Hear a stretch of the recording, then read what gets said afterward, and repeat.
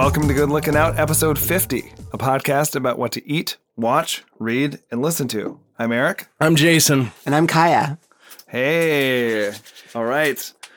GLO 50. Yeah, number 50. We got our favorite gal in the house. Hello, everyone. It's so nice to have you here. Good to be here.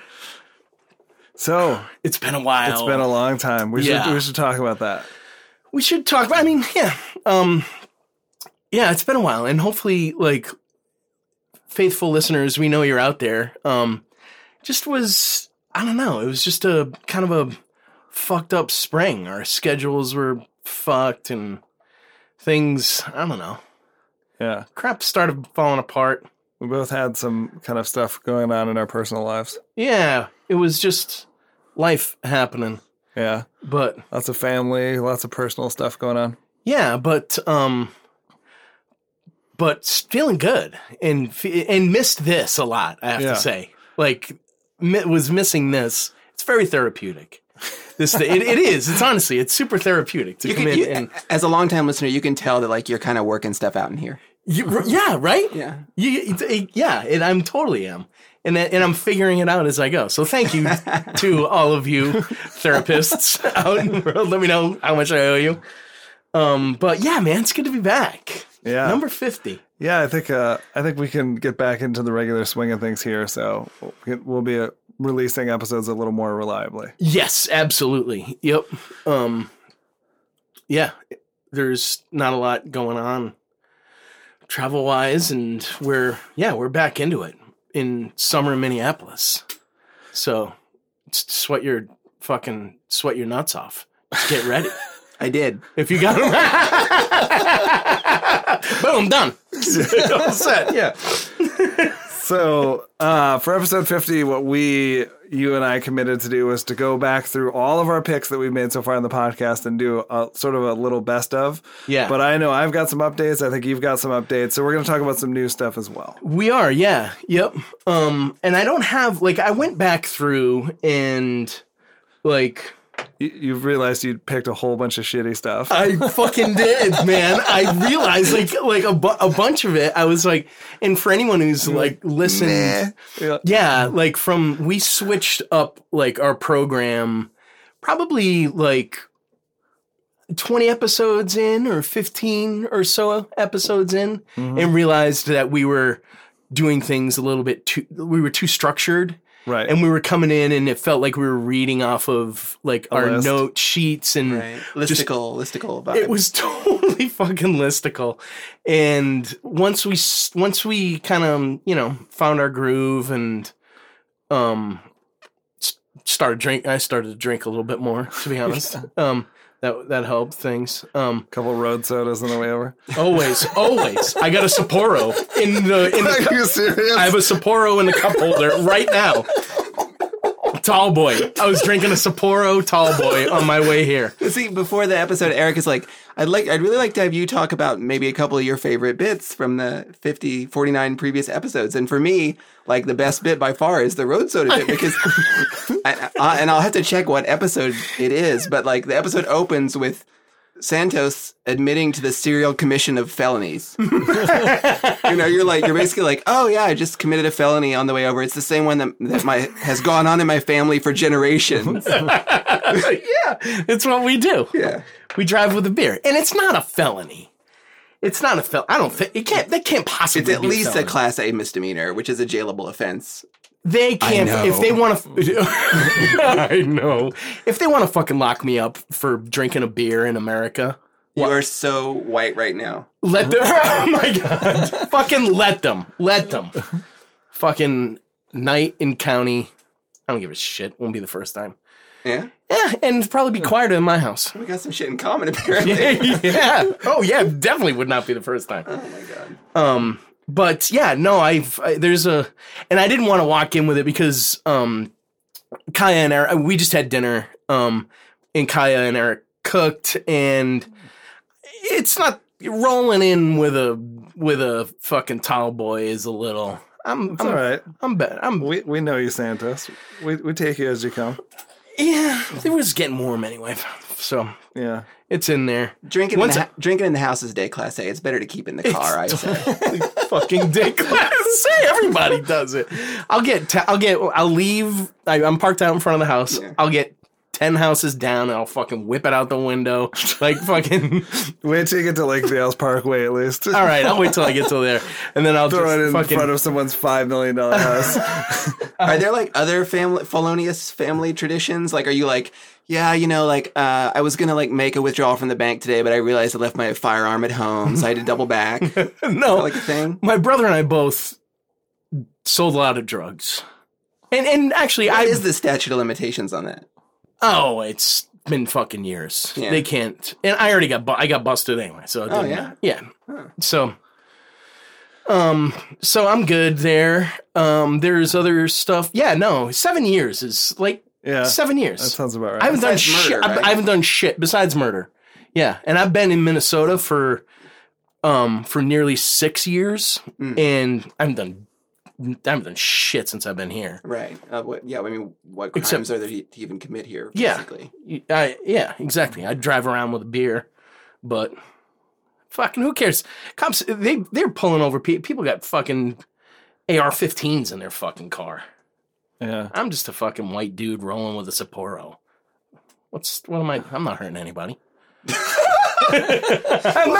was kind of my point. Like, what was so great about the episode was your complete sort of like lack of awareness around like the public menace that you were. It's not a public. I'm sober as a judge. I could drink 10 Sapporos. I'm not saying I could drink 10 Sapporos and still blow under 08, but I can tell you I can fucking drink one tall boy and blow under 08 at any fucking stretch. I could pound a tall boy Sapporo and then blow 20 seconds later and blow under an 08. Yeah. I wish we had a fucking thing right now to test it. A breathalyzer? We'll do it. Let's do it. I think you can get like add-ons for your iPhone. Yeah. It works with an app. So you should rate the breathalyzer apps. Hold on for episode 51 when we review. Yeah. Maybe I can hit the Prime Now fucking. Yeah. I bet there's one for sale on there. Oh, for sure. Yeah. Maybe I'll hit that when I get home. But yeah, fuck it, man. I mean, it's nice. It feels nice. I drive around the lake, coming here, drinking a beer. It's fucking lovely. I love it. And nobody's going to stop me. Hey, Minneapolis PD, fucking come and find me. Come and find me. Yeah. And now I'm drinking a lovely glass of wine and ready to do number 50. Yeah.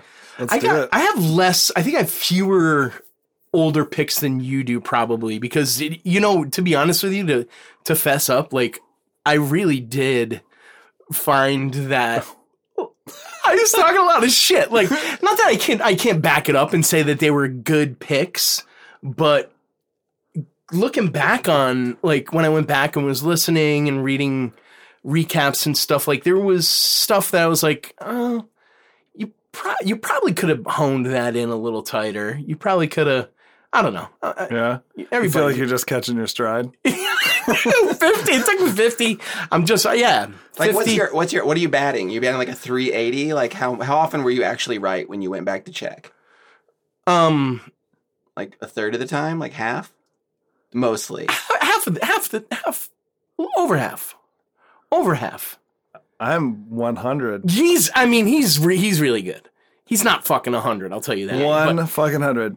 John Favreau, douchebag. Oh my god. Warner Stellian, terrible fucking appliance company. That's probably my second favorite bit was the appliance war. Really? Wars. Yeah, that was really great. And then the third was your friend's story about finding a firearm in his home. Yeah, Mark H. That's a good one. Yeah, those three are like classic bits. Some good. The Mark H. cabin story, which by the way, the Instagram on that, he is fixing that place up to be a fucking palace. I went out there. I've seen it. Wow. So when I went back to Mass, he lives, his farm is, 15 minutes from the Massachusetts border, in upstate New York. And it's a bad motherfucker. It's beautiful, but it's like, it's so huge and it's in such disrepair that when I was like, oh my God, what the fuck did you get yourself into here? Like, he's got a lot of fucking work to do, but it is remarkably fucking beautiful. Like, it's amazing. Did you come to John Hockenberry's house with us? No. You didn't? No, okay. I didn't go to that. It's right near there. Okay. And it's beautiful, but he's got his work cut out for him. So Mark H, if you're listening, fucking good luck. So I'll be there to help when I can. So he's the Instagram stuff I'm seeing is just curated little sections of stuff that he's fixed up, but there's like, well, yeah, I mean that's his job is to make shit look good, make shit look good, and he does, yeah, and he's really, really, really good at it. He's like a photographer, like an architect, photographer. He's a photographer, and actually, I mean, not a architect by trade, but he has done that, designed bars and stuff. But he does a lot of three-dimensional design for the stage and things exactly. like that as well. Yeah, so he's got like those skills, and actually, he did like a bunch of he did the tiling. He's doing all the demo. He's up there working a lot. Like if he's not on the road, he's up there hammering away and fucking. He's taking dumpsters and dumpsters of shit out of there. It's fucking beautiful. Yeah. And we'll honestly, like, no joke. Like, I'll follow up with listeners once he gets it, like, dialed in. We'll follow up with a URL and you can check it out because it's pretty amazing. He's got 15 acres in upstate New York that he'll end up having, like, four buildings on, and he'll be one of which is a massive barn, right? One is a massive barn that he's turning into a studio, which he just opened up a whole wall for natural light with windows. It's pretty amazing. He hasn't found any more weird shit in the walls, has he? No, but I mean, there's a lot of weird shit fucking everywhere. Like I was checking everything out. And like there's so many buildings, and there's like dormitories that like kids used to live in when they were going to the music school up there. Like there's some in the walls in the there might be like some little fucking skull or something. Who knows? I don't know. Wow. We can only hope. Yeah. So what of your old picks? What is one that you felt like, all right, I fucking nailed it on this one? One that I absolutely fucking nailed it on that I still to this day stands up as one of the greatest movies ever is The Music Room. Satyajit Ray. That is, and it made me, when I went back and listened to it, I was like, oh yeah, I hadn't listened to it and I hadn't watched it in about a year. Went back and watched it, and that movie is one of the greatest movies I've ever seen in my life. Like, it's unbelievable. Like, it's one of the most moving things I've ever fucking seen. It's so fucking good. I know it's maybe not a huge conversation starter here because it's a somewhat like, you know, it's not unless you're a fan of his, and you would love this movie, Kaya. Yeah. I know. Oh my God. You would absolutely love it. Yeah. Like, knowing somewhat your taste in music and knowing like your work as a musician, certainly. I think you mean like inferring what you think is my taste. I have a feeling you don't actually know what I watch or listen to. Nah, I probably don't. But people think I have refined tastes, and I really don't. Well, I wouldn't call this refined. This is like, it's Indian, what's referred to as Indian classical music, but it's really folk. Right. But it's ragas, mm-hmm. They're 40-minute ragas. Right. And which is dope. Yeah, for sure. And they're shot like in like the performance is shot in like as it's unfolding, and it is riveting. It's riveting, and the story that surrounds the entire thing. The story is of this landowner that is he's who knows how many generations past the original person who started the farm there, but it's a sharecropping situation, which was called something else at that point. But he basically is out of money, and he's spending the last of his fortune on having the best concerts at his mansion. and he's literally spending the family jewels, like the very last of his money, on having the best dancers and the best musicians at his house, and because it's all he cares about, and he winds up losing everything, literally everything. Not to give anything away, but like literally loses everything because of his like obsession with having these musicians perform at his house. It's unbelievable, and it's required viewing. And right now, go to BarnesandNoble.com and buy the thing for $15 fucking. It's 50% off all Criterion right now. Wow. So go buy it for $15, for God's sakes. That's the price of a fucking drink in Manhattan. Go, or in fucking pretty much any town at a hotel. Right. Yeah, no kidding. Go buy it. It's unbelievable. Unbelievable. Irrefutable. Fucking bulletproof. Wow. So when I went to India, one of my roommates, Colin, who Kaya knows, and I had shared an apartment in San Francisco in the Mission, 21st in Valencia. And we had a Sunday morning tradition where we would make like eggs, basically a brunch, use leftover salsa and crush up tortilla chips from El Farolito in eggs and do sort of like a kind of like poor man's huevos rancheros. Yep. And we would put on Ravi Shankar and like listen to a raga. That was our... Oh, yeah, it was awesome. that is nice. So when I went to India, fast forward like 3 or 4 years, and I went to India for 3 months, I was like asking my Indian colleagues, where can I go see like a raga or, you know, music Indian like Ravi classical Shankar? music, Yeah. They were like, oh, no one in India listens to that stuff anymore. That's like maybe at like a cultural festival or something, but like, no, it's all about Bollywood music It's now. right. Yeah. So I think I managed in 3 months to like catch 5 minutes of a performance at like a sort of cultural institute, like You're almost kidding like me. more like a museum, but that was it.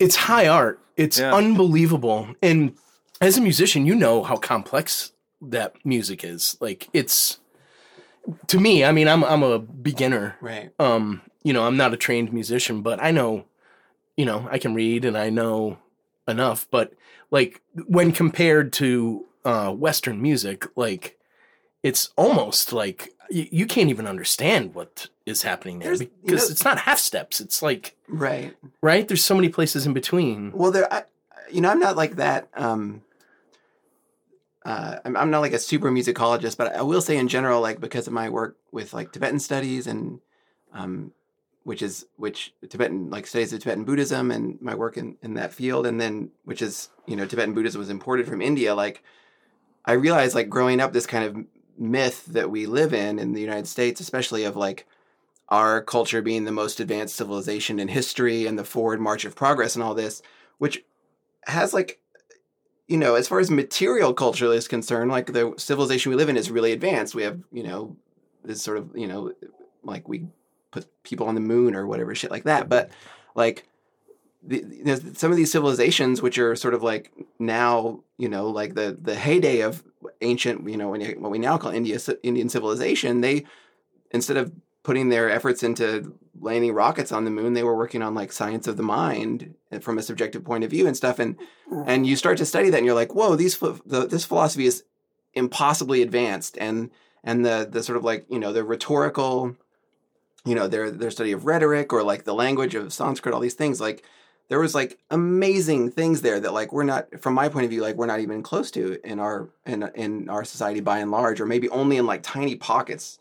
And so it's really interesting to start to have like a different perspective on, well, what does it mean to have an advanced culture? And in music too, like, you know, there these ragas, I don't know that much about it, but it's like they were like, oh, these kinds, you play in these keys at certain times of day because it fits the mood of that time of day. And this kind of like thing where it's like really specifically developed kind of science of music with a particular point of view that we don't really have, you know. And there's, you know, ancient India didn't have the Beatles either. Like there's cool things today, there's cool things then, like, you know, but.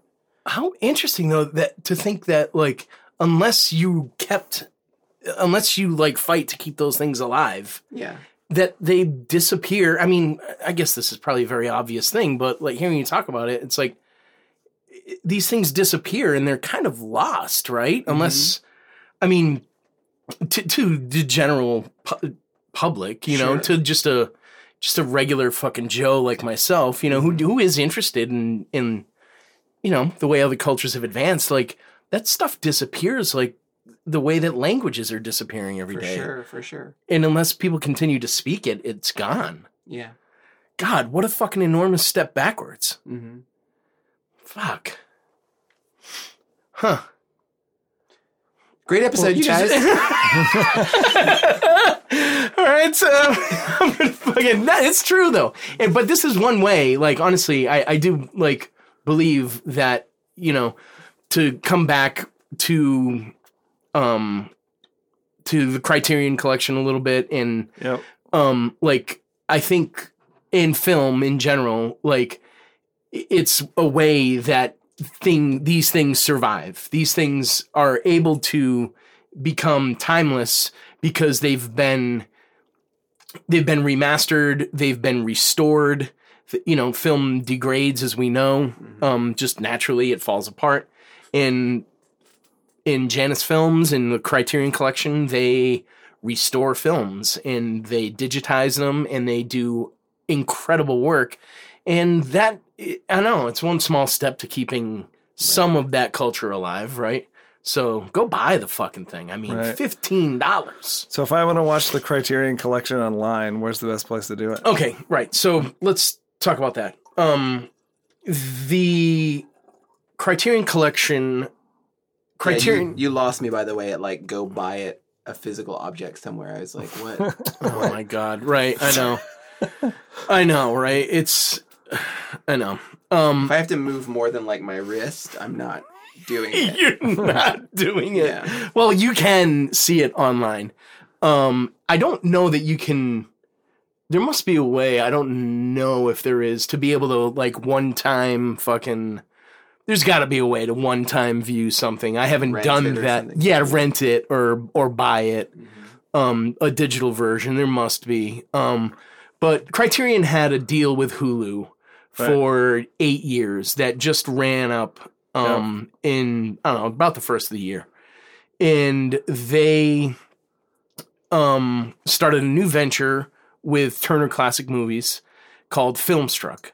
Yep. And it's a mess. It's a fucking mess. Like, the digital experience is terrible. The curation is really weird. Like, they're and I have built websites, and I know how hard it is to launch something new. So I cut them a wide berth. Like, they'll figure it out. They're smart people. It's TCM and but they're Criterion. You know, in the whatever the opposite of in their defense is. There are websites out there and lots of content services that have mastered this sort of interface thing. So there's lots of models out there to build off of. There are. That's fair. But I mean, honestly, I don't think any that are trying to license across the entire world of film globally, movies that were made in 1920 and films that were made in 19 fucking what? What do you? I'm just thinking, like, you know, they just really want a user interface as antiquated as these films. Seriously, I know, right? It's, but I'm being honest. Like, it's kind of garbage because there's like they're trying to split like the Turner Classic Movie content and the Criterion content and keep it a bit separate, while at the same time on another channel combine it. And they just don't have a strategy for how to like. They're trying to do original content as well, right? Are you serious? Yeah. There's short films from like, there's like a Jim Jarmusch thing, and there's a few like short original things on there too. Well, are they like, do you mean like interview kind of like, let's talk about this film? Like, no, like 25-minute like short documentaries and things like that. Instant classics. Yeah. Yeah. No, the documentary stuff I did know about, but like, I don't think they're doing any narrative. I don't know. Not that I know of anyway.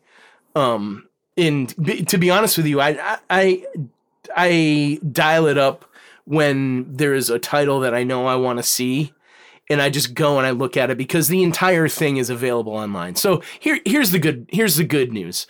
Filmstruck is $100 for a year-long subscription, and you get every single Criterion title, including all of their I forget what they call the they have a label underneath Criterion where they release like big collections of films. Like they'll find a filmmaker that's not that well known and they'll just release all of his films. Eclipse, that's it. Okay. So all the Eclipse titles are available, all of the Criterion titles are available, and for Turner Classic Movies there are select titles available. Yeah. Because the licensing with that stuff, it's mainly American and it's fucked. It's weird.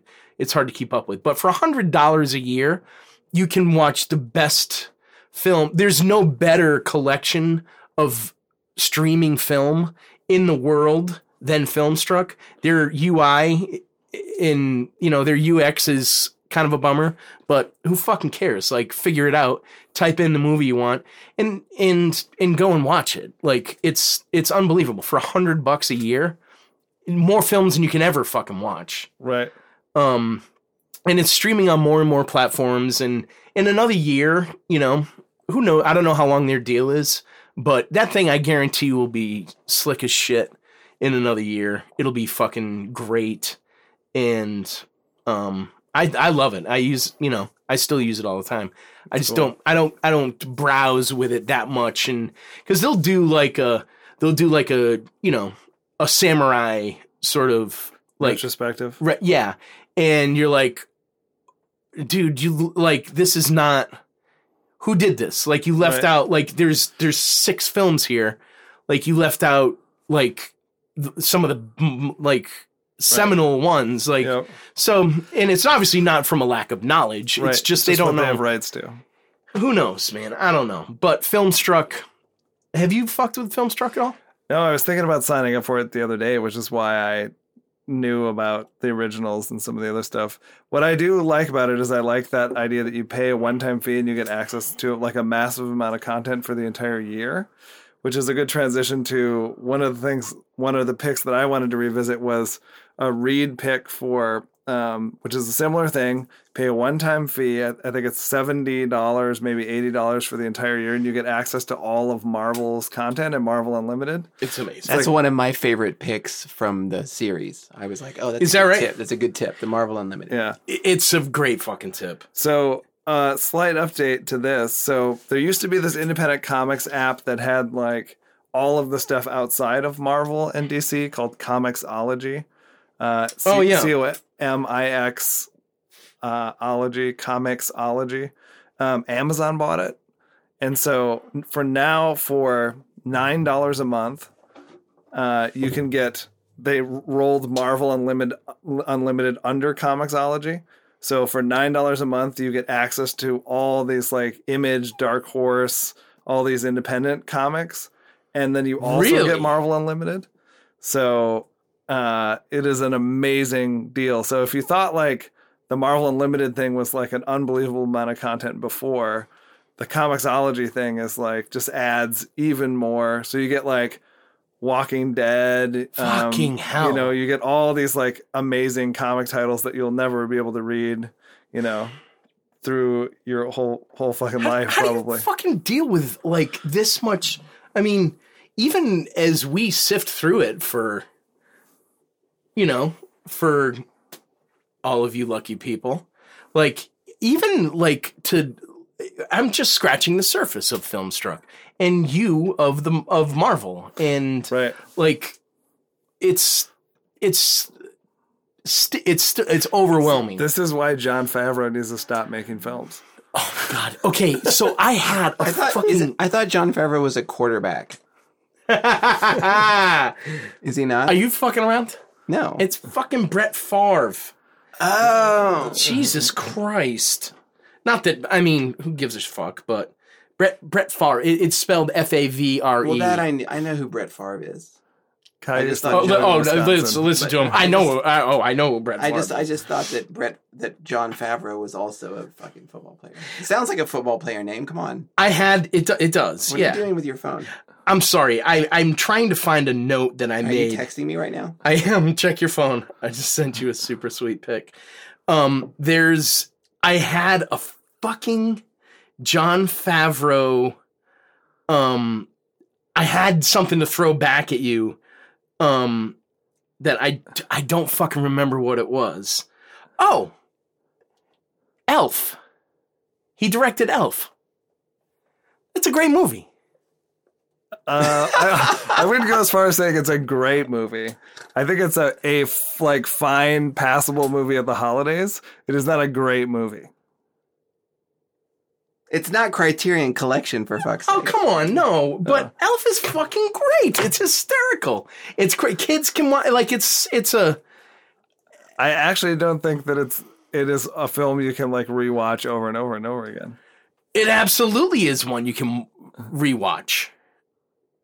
He's fucking hysterical. Will, what's his fuck? Will Ferrell? Yeah. He's fucking hysterical. He's so great. And like that character, and you got fucking Bob Newhart. It's fucking You're so not selling good. Anyone. No. Come on. I think it's an okay movie. All right, Home Alone is an okay movie too, but I'm not going to fucking rewatch Home Alone or like recommend it to people. Okay, then let it be noted that you have admitted that Jon Favreau made something that was okay. Yes. Hey. In the past, and he should stop making films. I had a funny moment at work where one of our coworkers was asking me if I followed Jon Favreau on Twitter, and I was like, absolutely not. I fucking hate Jon Favreau, blah, blah, blah. Why, did they know that you hate him? There's an ex-speechwriter and a political commentator named Jon Favreau. Who is that right? Yeah. And that's who they were speaking That's of? who they were talking about. So they were like, whoa, I was trying to figure out why you hate the speechwriter Jon Favreau so much. Because he always writes all this really insightful stuff about politics. It was like, oh, no, yeah, I'm talking about the director. Oh my God, the hatred runs so fucking deep. It is really deep. I must have told this story at some point, but we were at a client dinner and one of our clients was just fucking making small talk about how he's like, my wife and I watched this really cool movie this past weekend, Chef. Have you seen it? And he fucking came up over the top of the fucking table and like started like crushing on the client, like, and it went on. And I was like, oh my God, dude. I'm like, that's like, what are you, like, you're just going and going. So to be fair, he works at the client, but he was not our client. Okay. He was a guy that was like part of an event that we were throwing. And I have been to dinner with this guy before. We know each other, and I know that this guy really loves food. So to me, it was unbelievable that someone who was an intelligent human being with a PhD and is a lover of good food could have respect for this movie. But to be honest, he's lit his ass up. Yeah. Lit his ass. And I will say, I probably wouldn't have gone quite as far as I did if our good friend, also film lover and director, Jonathan Green, was not there. Like, basically, he's like fucking. He was in the choir. He's your, like, he's your corner man. Amen. Keep going. Yeah. Keep going. Yes. Man. Yeah. He's your corner man. He's like, stick to the left. Like, again, for sure. Yeah. For sure, egging you on. Right. It was something to see. So, man, and the hatred. I will say, that is there's nothing I love more than a deep fucking. I did not like Jon hatred. Favreau before that film, and that film was the thing that really set it off. The first time you saw Swingers, what? I thought it was okay. I thought it was entertaining. I still contend that movie would be way better without him as the protagonist. I think you could have brought in another actor, and that film would be like a way better film. Have you seen it? Okay. No, and I don't plan to. Yes. I mean, loyalty.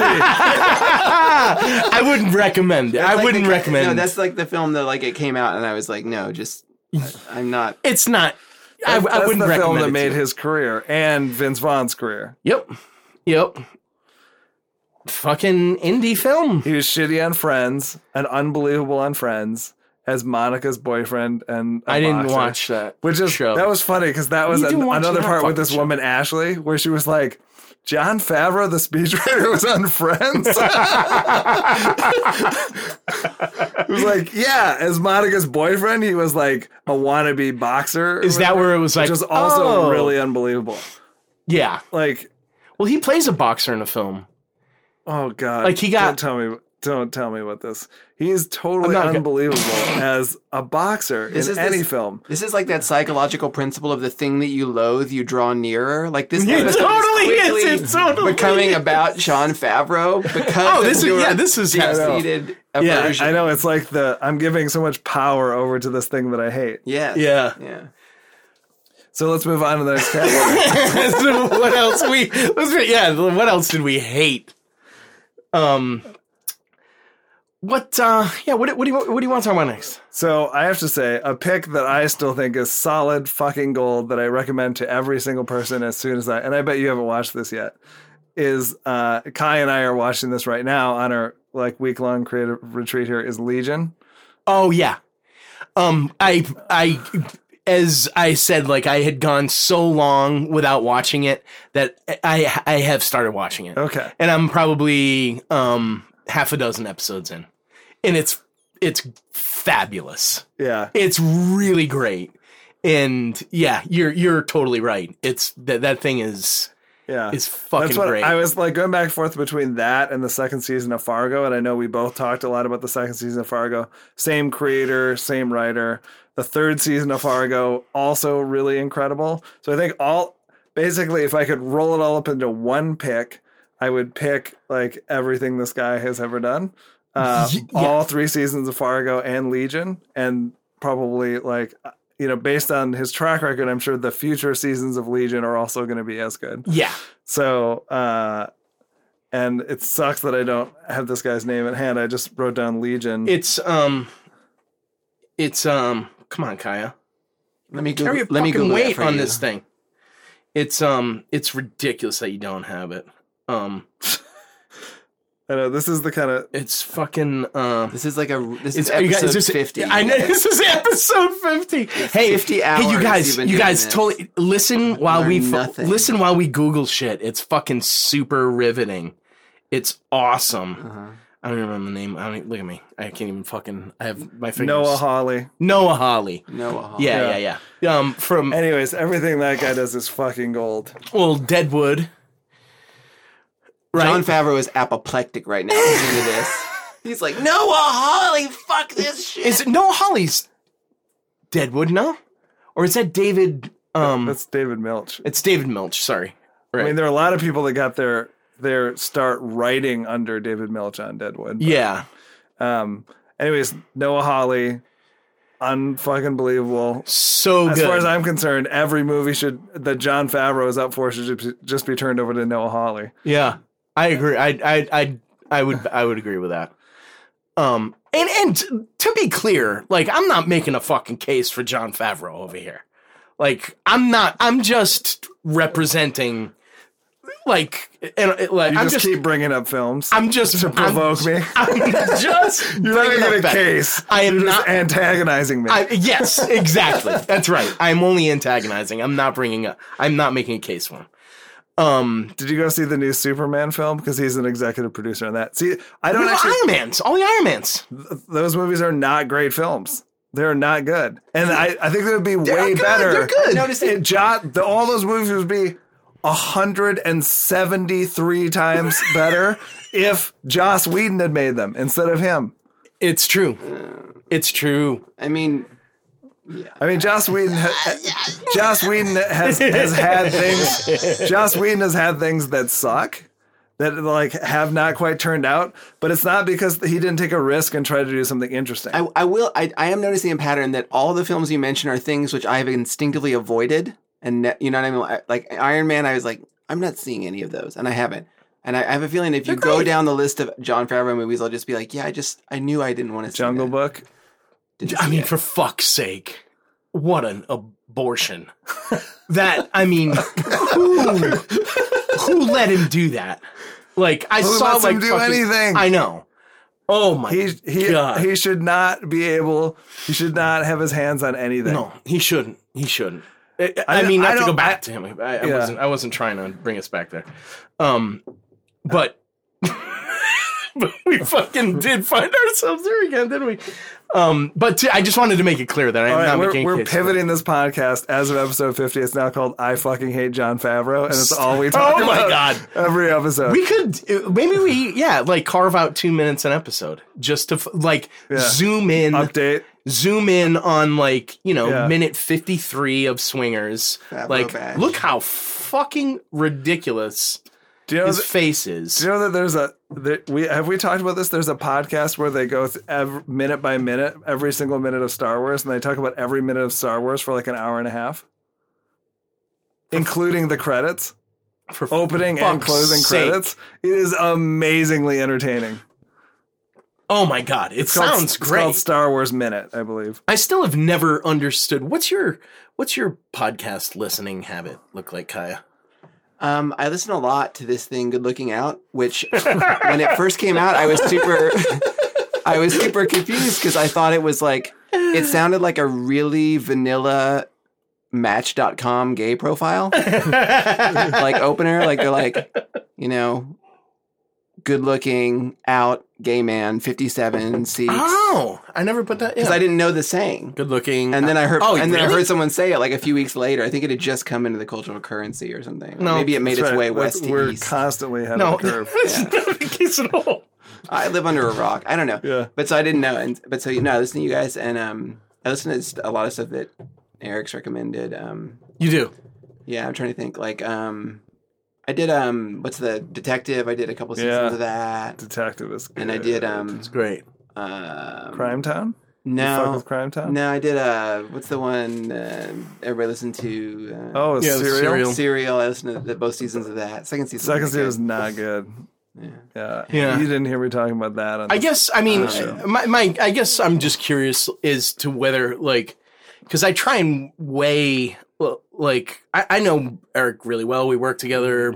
I know what his life looks like. Mm-hmm. I know how busy he is. Mm-hmm. And I can't put together the fuck he listens to all this stuff. Or when he fucking reads. I don't fucking understand. The reading, I've asked you probably 20 times on air how you get that many books in. And he's like, oh, well, I get the Kindle and, when I'm at the airport and before I go to bed.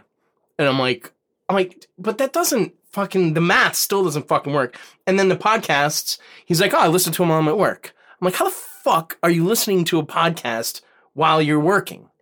And I see him at work. I see what he's doing. He's fucking working. And he's got fucking earphones in and he's working. And this is going in while he's got something else coming out. I can't fucking... I think I don't know how I think you're looking the wrong way. I think what you need to inspect is how you're spending your own time. Where are you frittering away time in your day that you could be, constructively using listening to podcasts? There is no fucking time. There's no time. I don't fritter any fucking... There's no frittering. There's no frittering of time. I don't know, man. How are you not listening to podcasts when you're in the car or an audiobook when you're doing your road soda? Where the fuck am I driving? Where the fuck am I driving? I'm driving you haven't really had time to drink a beer. You can listen to 8 minutes. 8 minutes. That's 8 minutes. There's no podcast that's 8 minutes long. Except Detective was fucking perfect. Right. Because then I could sit in the driveway for the next 7 minutes and finish it and then go in. Right. Well, you listen to My Favorite Murder because Beth listens to that. God, that's really good. Yeah. It's really good. And you don't need to, you can dip in and out of that. That's true.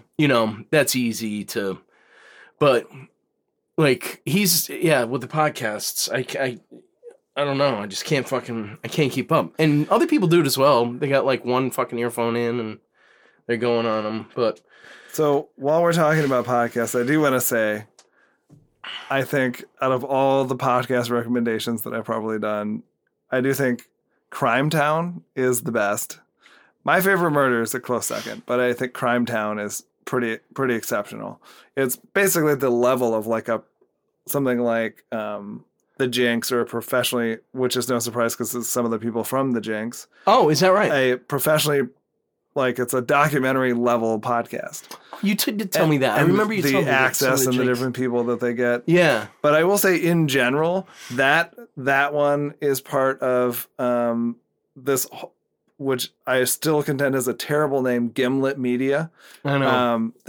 All of the podcasts that they put out, even the ones really that they good. pulled the plug on, after the first season, are really good. Yeah. Every single thing they put out is like almost a sure hit. Yeah.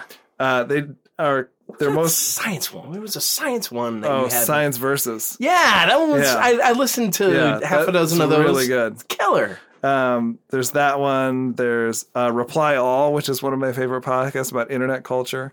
It's super good. They just released one about this guy Chris Lighty, who is one of the like lesser known guys involved in Def Jam, and he discovered like tons and tons of. He was like a younger guy who like brought all these really amazing artists into Def Jam and like kind of birthed what we think of as like modern hip hop. Interesting. At least on the East Coast. And he died recently. He killed himself. So this podcast is like sort of an examination of his career and how he came up in New York and how he got involved with Def Jam and all that shit. So. Oh shit! Wow. Well, that's good. Sounds like an interesting story. So, and it's called Mogul. That one, Mogul, Mogul. Okay. It's the story of Chris Lighty, but there's constantly really, really good podcasts coming out of Gimlet. So yeah, everyone that I've heard is great. So they've like got it wired. They all came out of This American Life, the people that started Gimlet, or at least the founder of Gimlet. Mm-hmm. And they have a really good sense, and they've pulled really good talent. The one that they, for some reason, pulled the plug on that I don't really understand. There was a podcast called Mystery Show from Starley Kine, who was also an ex This American Life person. It was this like really weird mundane mysteries where like, really, like, one of her friends who's like kind of an obscure writer whose book sold like 800 copies. Like Britney Spears was photographed holding her book, and this woman wanted to know like how did Britney Spears get my book and what did she think of it? Yes, I know this one. So she spends like an hour or like weeks and weeks, but it's all obviously condensed into an hour, like just trying to solve this mystery of how Britney Spears got a hold of her friend's book. And like eventually actually like talks to Britney Spears. There's one that like, how tall is Jake Gyllenhaal? Like there's a bunch of contention between her friends and online about like how tall in real life Jake Gyllenhaal is. She actually fucking gets Jake Gyllenhaal on the phone to talk about it. Really? Yeah. Very cool. Wow. But the most amazing one was the belt buckle one, where this guy, when he was like 17 years old, found this like incredibly ornate belt buckle that has like a chef's knife and some other like food related things on it. And the guy is like, I want to figure out where this belt buckle came from and like return it to its owner. And this is like Batman 20 years. Seriously, after. right? It's so fucking how that story unfolds. And when they finally fucking find the guy who owns the belt buckle, like who hasn't had it after 20 years, like super fucking interesting. For some reason, and who knows what happened behind the scenes, like they pulled the plug on that show and there wasn't like a second season. What's it called? Mystery Show by Starley Kine. Huh. Really? That sounds great. Yeah, that sounds really cool. It's really good. Huh. Guys, I still remember the guy's name with the belt buckle. The guy's name was Hans Jordy. Hans Jordy. Hello. Jordy. Yeah. Hans Jordy. Well, I'll go to another one of my, as I was going back through the archives and digging, a pick that I don't know, to be honest, I don't remember if it came, it was you and I are both equally, I think we may have been talking about just him as an author and whittling down to his best book, and then I don't remember if it was an episode about crime writers or if it was an episode about adaptations, because we did an episode about the best crime adaptation or film adaptations. Right. But Pop 1280,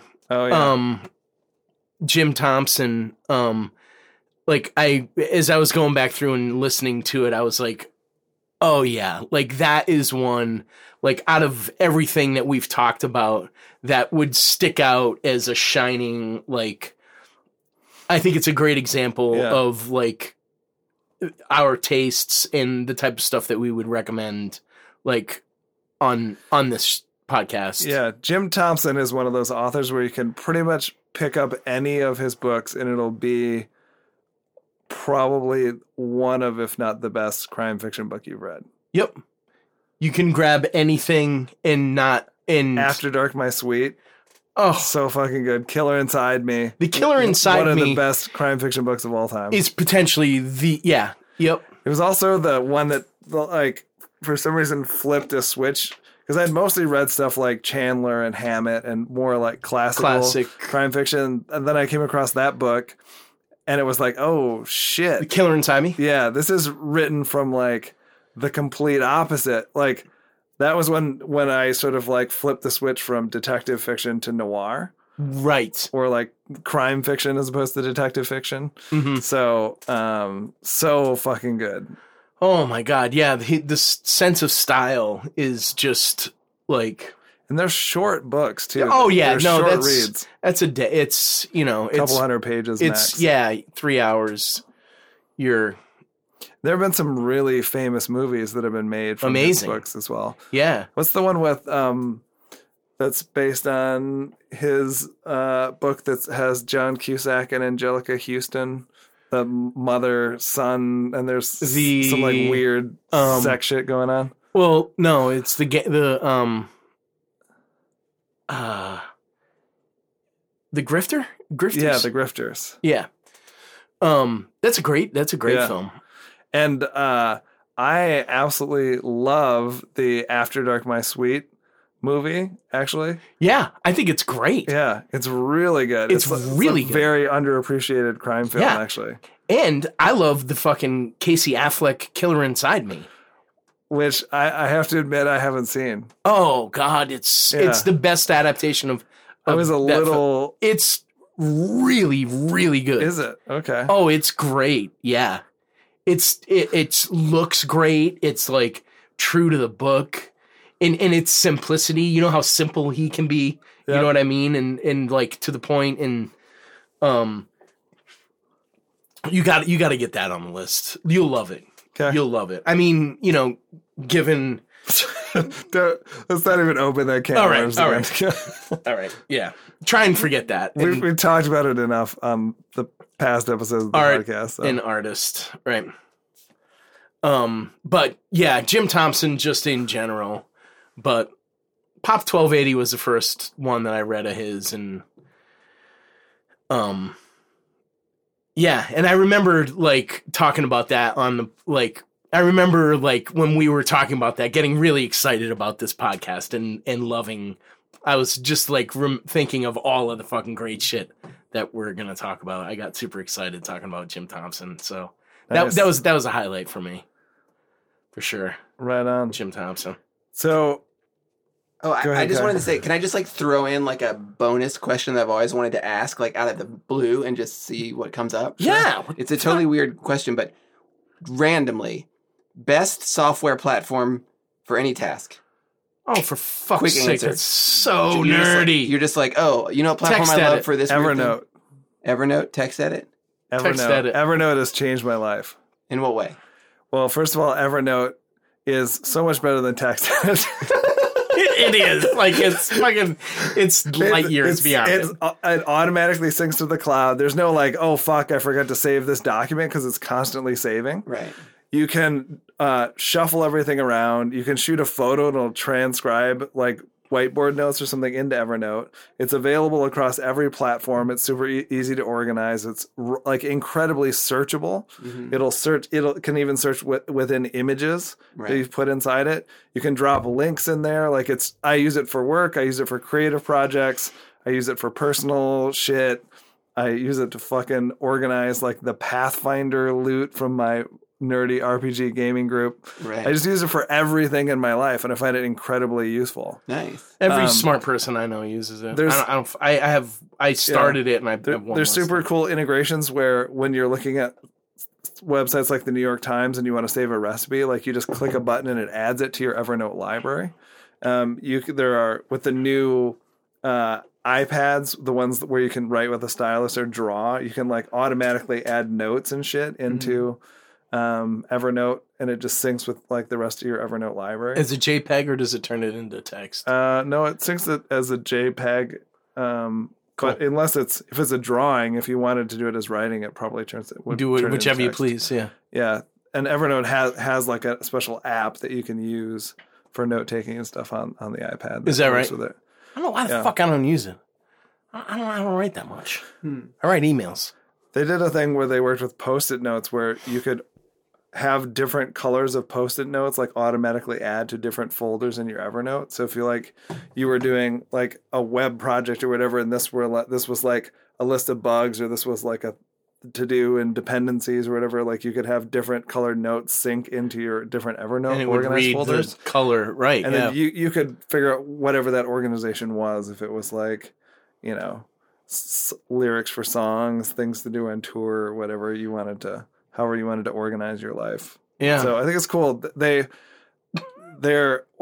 like the best of kind of software meets like the best of the physical world at the same time. Like they're the first people I think that have bridged that gap between like we still want to have like physical shit and take notes, but then you want to pull that into the digital sphere and work with it, and you want all the convenience of having it searchable and all that shit. They're the first ones to figure all that stuff out. Wow. Now, TextEdit. You open it up and it's got a blank, looks like a piece of paper. Yeah. And then you start typing words and they're right on the piece of paper. That's right. And then you can save it. You can save it to your desktop. You can save it to a folder on your computer. Wow. You can take notes while you're on a call. Right. You can write whatever you want on that. There's no limit to like the kinds of you writing. You can write whatever you want on there. You can write as many pages as you want. If you want you just hit return, it'll start a whole new line on the other end of it. Wow. At the click of a single button. TextEdit. TextEdit. Yep. One word. Yep. Capital E. Check it out. Cool. TextEdit. That's excellent. It's the Jon Favreau of word processing. Ubiquitous and overrated. Oh my God. Funny. Well, that was a fucking terrible question. Actually, it was a great question, and I had a terrible answer. As usual. As usual. As I think 380 usual. was generous, really. Yeah. Oh. Kick him while he's down. That's all right. No, I'm used to it. I'm kidding. I'm used to it. That's all right. I got a warm Sapporo to bring me home. Yeah. All right. Well, on that note, I think we'll wrap episode 50. So thank you so much to everyone who has listened thus far. We really appreciate it. Yeah. We'll keep trying to evolve and definitely try to post more regularly. And thank you very much to Kaya, who, without your audio assistance and engineering support, we would sound even stupider and worse than a generous gift of time. Like, yes. It's a lot of work. It's very happy generous. Happy to help. It's Thank great. you. I listen to you guys when I eat my breakfast. It's like having brunch with friends. It's great. That's sweet. All right. Thanks, everyone. We'll catch you next episode. Okay. Bye. See ya. Bye.